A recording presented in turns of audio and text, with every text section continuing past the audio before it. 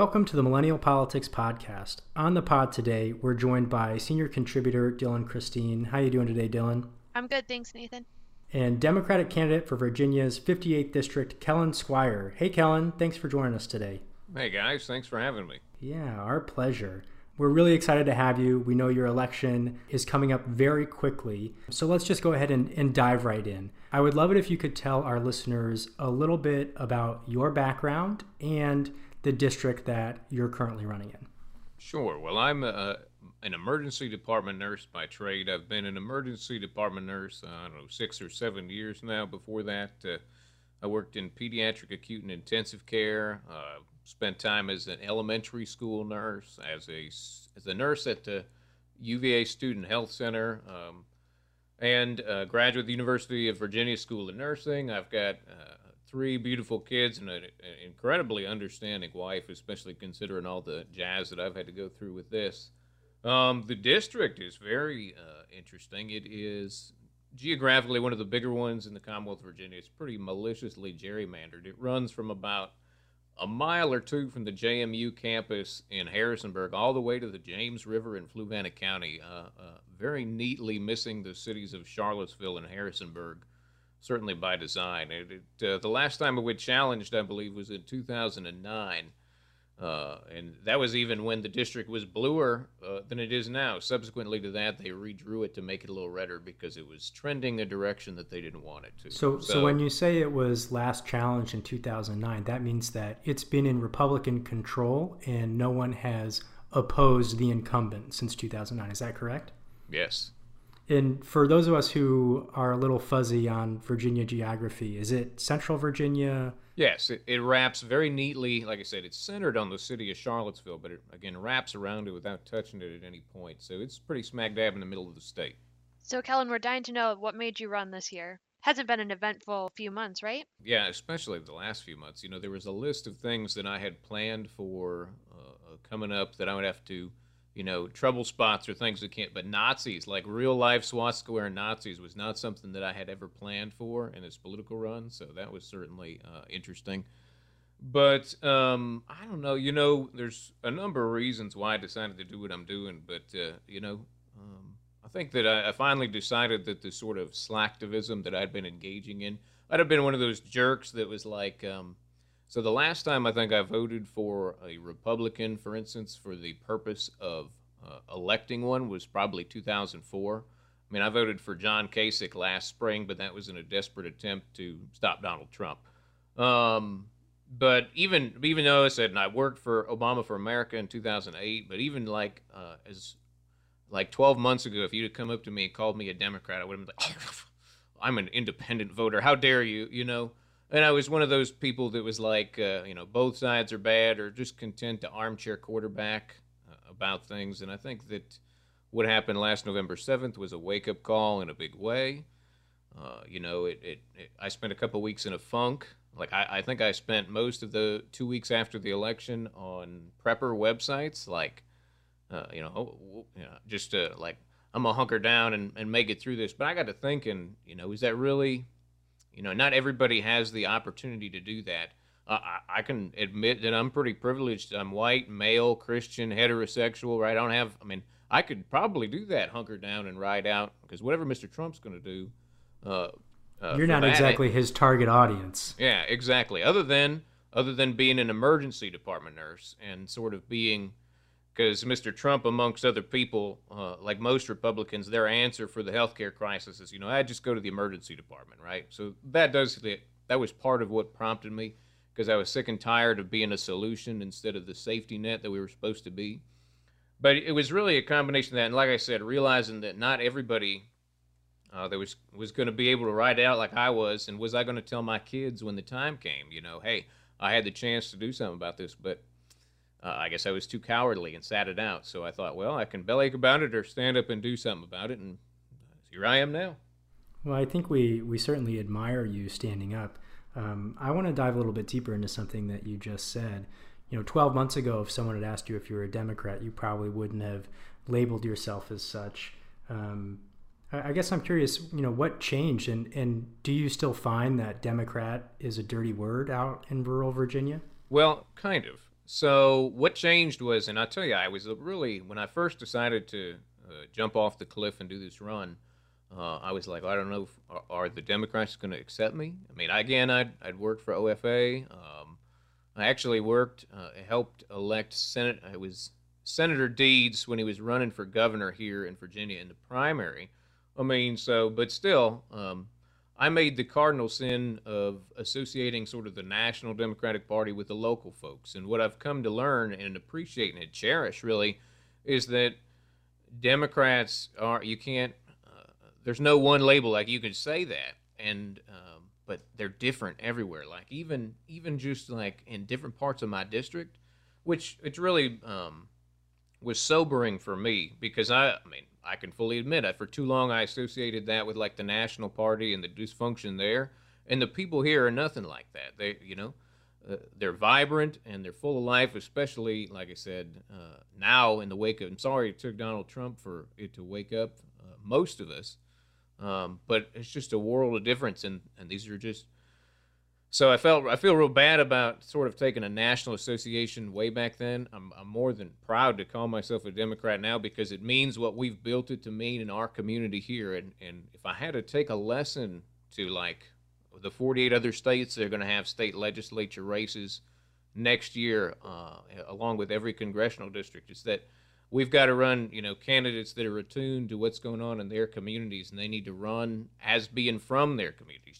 There's no one single slate or things like that. And I think that it was losing sight of that local focus that brought Democrats to where we are now. If you took a look, the Republicans figured that out. After President Obama got elected, they figured out they were in serious trouble unless they did exactly that. And I think we have a winning message because they don't have one. The only message that they have in the era of Donald Trump is stick it to the liberals, right? Or Obama in particular, like sticking it, just doing whatever Obama did, you do the opposite. There's no policy that they have or anything positive to offer for a vision. And we can offer that. And I think we should. And I said, just it takes doing that, being tied to your local community, and we can have a lot of success. So I want to go back to the idea a little bit that you had talked about sort of the polarization of the parties at the national level. Obviously, you know that I wrote an article about you for the website, and one of the things that we had gone back and forth about a lot, and unfortunately I couldn't put it all in the piece, was your views about being either pro-choice or pro-life. And I just wanted to give you a little bit of room to sort of talk through some of the nuances of your position because, like I said, I wasn't able to put them all in the piece. Yeah. Well, as far as the nuances of my actual position go, like I said, it's I'm pro-choice as far as that goes because, and I mean, I've seen, unfortunately, in the emergency department, I've seen the axiom of making abortion illegal only makes safe abortion illegal. I mean, because I've even seen liberals, like people that would be very much, consider themselves pro-choice, maybe even rabidly so, and I've said that, and they're like, yeah, right, abortion is legal. How can you even say that? But TRAP laws exist for a reason. TRAP is targeted regulation for abortion providers. I mean, they're there as a backdoor way to kneecap, that, and to force women, like either to shame them or force them into situations that I really, unfortunately, can't talk about a couple of instances that I saw because of HIPAA and things like that. But, I'll admit that, like I said, I've never wanted abortion to be illegal, certainly, or anything. But there was a time when I was like, is this really this big a deal? And then it took working in the emergency department and seeing some of this stuff firsthand to go, yes, it is a big deal.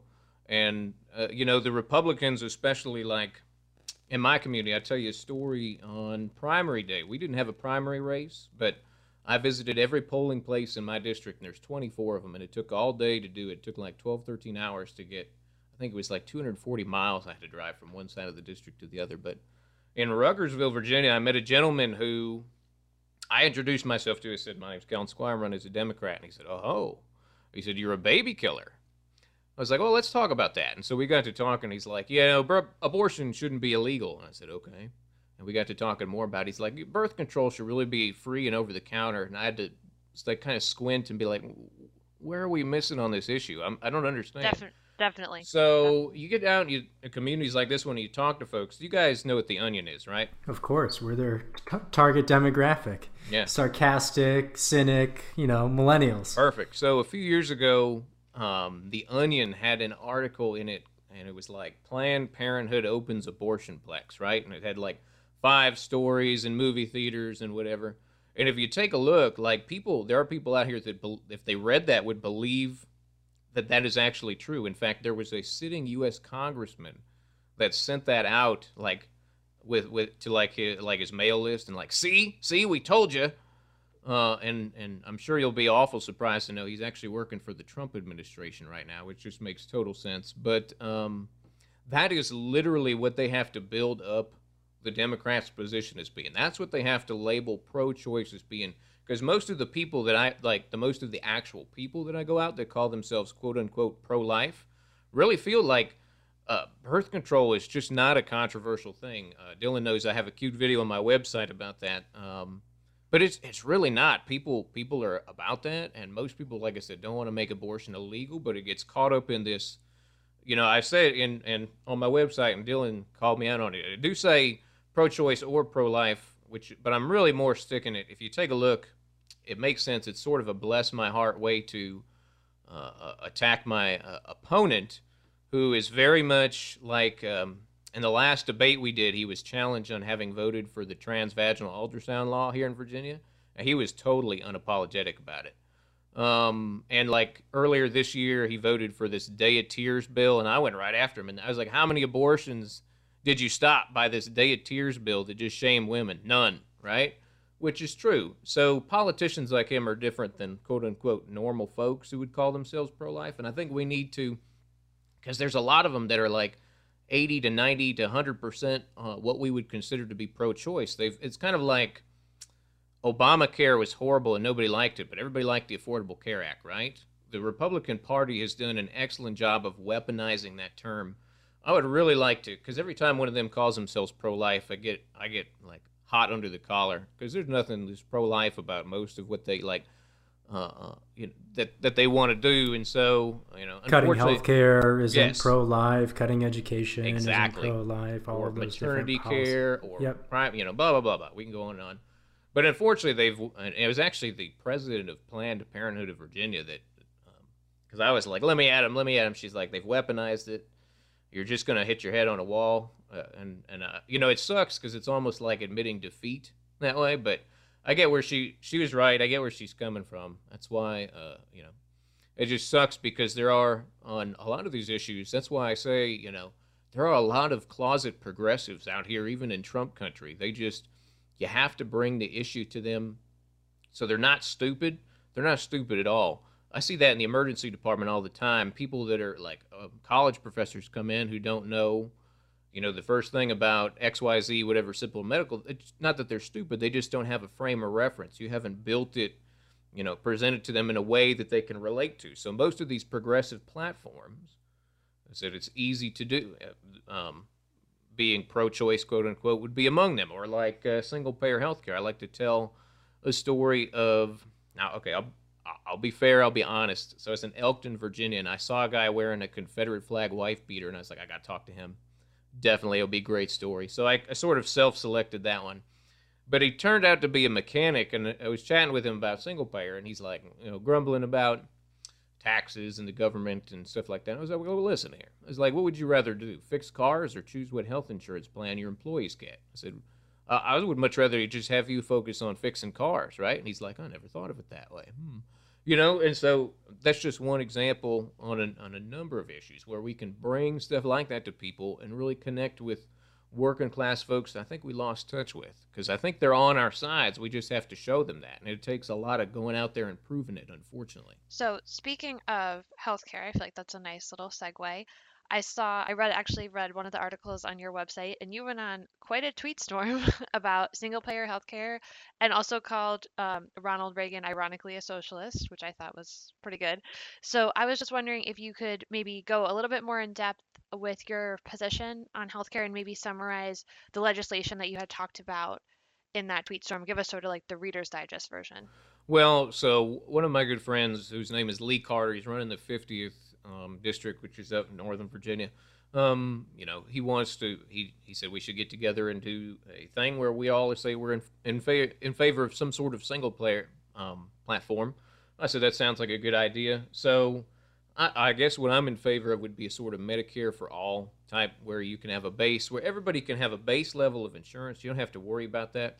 If you, if you run Dylan's Widget Shop and you want to hire the best employees, you can offer better insurance on top of it, so you can lure people in. But at least that everybody has a base level that covers screenings and primary care in particular, because as an emergency department nurse, I love working in the emergency department, but we are the least efficient place to deliver care. And right now, we actually have universal health care in the United States of America, which I said on that, which I implied or I explained in that tweet storm. So, universal health care in the United States is brought to us by something called EMTALA, which is the Emergency Medical Treatment and Labor Act, which, yes, was signed into law in 1986. I said by that notorious socialist Ronald Reagan. It used to be, so like, when people come into my emergency department, they try and hand over their insurance cards, and I'll be like, I can't actually take that till the doctor sees you, because we have to screen them by their medical condition, not their ability to pay, which is good, because people were dying in the streets before that, and we don't want that. But the problem is, it is probably the biggest unfunded mandate in the history of probably the world, I would imagine. It's probably cost trillions of dollars since then, because like I said, that's why if you go to the hospital now, and you get a Tylenol, it's like $964, right? Well, the Tylenol didn't cost that, but you're paying for all the people that didn't or can't pay or whatever that is. And so, I had that happen myself. I had a CT scan in my belly because they thought I had appendicitis, and I wasn't real concerned about it because I knew what the self-pay rate for the hospital was. And lo and behold, I got a bill for 10 times that. And I called the insurance company. I said, what's the deal? And they effectively said, well, you have good insurance, so we jacked the price up as far as we could. Which is one reason when people talk about, like, Republicans all like to talk about the market, like the market will fix everything, but we don't really know what the CT scan costs. What does it actually cost? So if you have an artificial market like that, you can't. Well, it's not a true free market. Yeah, exactly. So I have no idea what it costs, so I can't. And if I'm in a car accident or I have acute appendicitis and I get rushed to the hospital, it's not like I'm gonna be like, okay, well, your rate's a little high, I'm going to go to, across town to, it doesn't work that way, right? So we're already paying for it, and we're paying more than any other country in the entire world. I think it's like, what, 10 or 11, I have to look at my numbers, like $10,000 or $11,000 for every man, woman, and child in the United States. And I think that the next highest is like Switzerland at like $6,500, but we're paying the most. We're not getting as good outcomes. We're like 20th or 30th in the world for outcomes. And so we could be doing so much better with it. And I think a good first step, I could go on and keep you guys here about all my plans for healthcare that way. But I said a good first step would be single payer, because it actually sort of appeals, I think, as a libertarian sort of sense too. Because if we give you how many times have you heard people say like, I would quit this job, or I would go and spend time with my kids, or go back to school, or open my own business, but I don't dare lose my health insurance because one catastrophe will ruin my family forever. I've heard that. I've lost count of how many times I've heard people say that. And so you're right. It absolutely could be a conservative argument in the sense that having the healthcare system that we do stifles the entrepreneurship of our citizens and the economy in turn. No, it's a really interesting point, and I just want to say it's very interesting to hear you advocate for single payer, especially as someone who is in a more conservative area, because typically when you think about single payer and the advocates for it, you think of Bernie Sanders and his democratic socialist and thick Brooklyn accent, but it's really refreshing to hear it come from you. Well, and I think that sort of strikes home at my point about there being a progressive revolution brewing out here, even in Trump country, because most of the people out here didn't vote for Donald Trump for any sort of, because let's face it, Donald Trump killed conservatism dead. For real, he put the nail. He's not a conservative. Exactly. There's nothing conservative about the man, and I think that the establishment folks in the Republican Party are, they're trying to. What's that? You seen that? What was that cartoon with the dog sitting in the house on fire, right? This is fine. Yes, everything is fine. that's exactly. So that's what they're trying to do. It's one of my favorites. Yeah, it is. It's hilarious, and that's what they're trying to do right now to save, because people don't like conservatism. They might. Like, I could buy into a conservative argument if it was like a real one, like ideologically. If it made sense, right? if it was ideologically consistent. But the problem is with most conservatives, you get they're what I like to call cafeteria conservatives, where they pick and choose when they want to apply it and when they don't, and what it is. And so, like, if you were like legitimate small government, blah blah blah across the board, at least I can respect your sort of.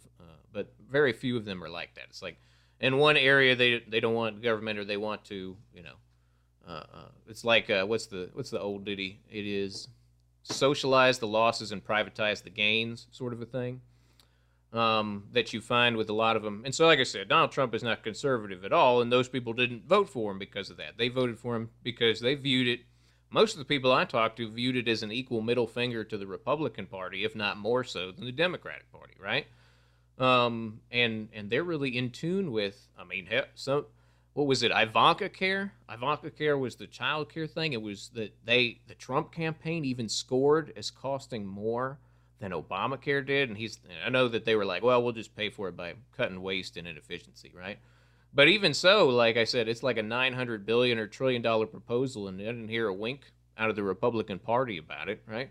And, when people were cheering that voted for Donald Trump, again, it wasn't about conservatism. It's about, I think the PCCC did some exit polling of the last election, and like most of these progressive things that we talk about, that we want to fight for, have wide bipartisan support from both Trump and Clinton voters, like across the board. Some of them like 70, 80% approval overall. And so, like I said, it's really connecting with people. The sort of left-right, way that politics has been, I think, has been upended, and we're not done with it being upended.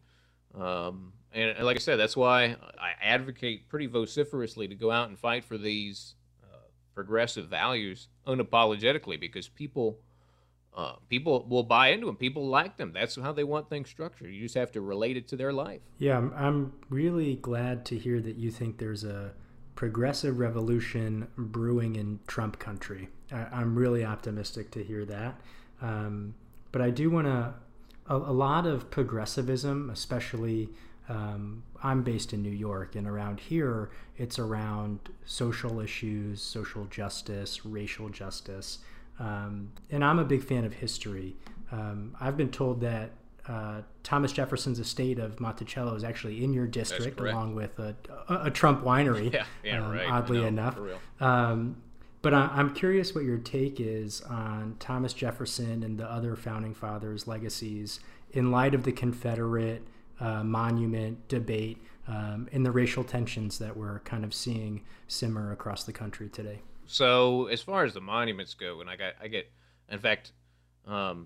my opponent canceled any more debates that we had after we had our first one. I think he decided it was not in his best interests, unfortunately, to have any more. But we have every forum we've been at, and every interview I've had to do, and there's a couple more coming up, and everyone asks about the monuments here. And my answer is, the locality should decide. If Charlottesville wants to take them down, by God, let them, because most of those monuments were put up in the Jim Crow era, and so the thought that they are just for history is a little cute, that insofar as that goes. I understand that the ones in Charlottesville were put up near a historically black community, although I was scolded by somebody who apparently knows 19 teens geography of Charlottesville better than I did. They're like, it wasn't that near it, and so I don't know it. But regardless of, if you want to debate the vagaries of it like that, it was put up in sort of the Jim Crow era and presents sort of an idealized, version of, and I get people don't want to believe, they don't want to associate the worst of our history with, their heroes or their family members. They don't want to think that. It is a muddled issue as far as that goes in this part of the country. People have pretty strong opinions about it. But I think at the base essence for me, if Charlottesville wants to take them down, by God, let them do it. If Lynchburg doesn't, then whatever. They need to do what's right for that community there. like I said, with social issues and stuff too, um, I guess to be fair to the way that they drew the 58th district is pretty.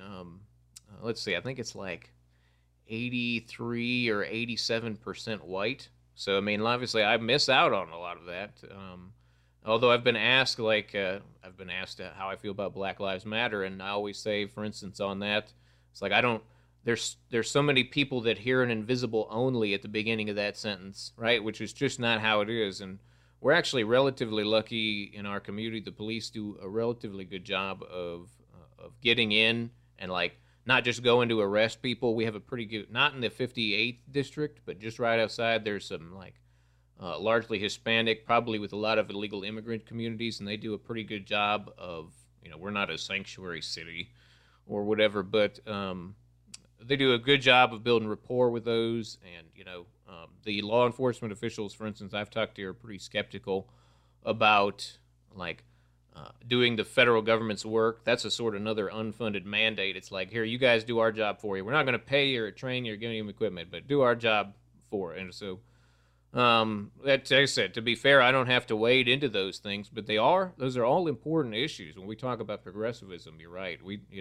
I'm lucky enough that I'm able to focus mostly on the economic aspect of it. But so when I get to Richmond, there's going to be some pretty hefty decisions in that way. And, like I said, even, I guess, being in a quote-unquote safe area, when I have to talk about it as much, means that I probably have more of a responsibility to pay attention and weigh in on some of that stuff because of that.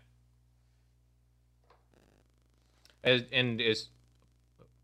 was going to say, if you want me to weigh in on TJ, I can do that too. Yeah, let's hear it. Oh, well, it's that. So, and Dylan kind of mentioned this because I did a Reddit AMA way back when, and somebody asked me how I would uphold Thomas Jefferson's legacy. And I was a graduate. I'm a graduate of Mr. Jefferson's University, and anybody that's a UVA grad, that's what they say. It's like we call it the lawn instead of the quad and stuff like that, and it makes people roll their eyes. But we, we're very serious about that. And he was a great man. He was, but like I said, he had no problem with writing "All men are created equal."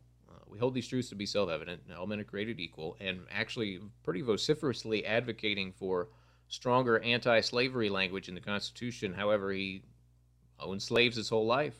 He sexually assaulted some of them, right?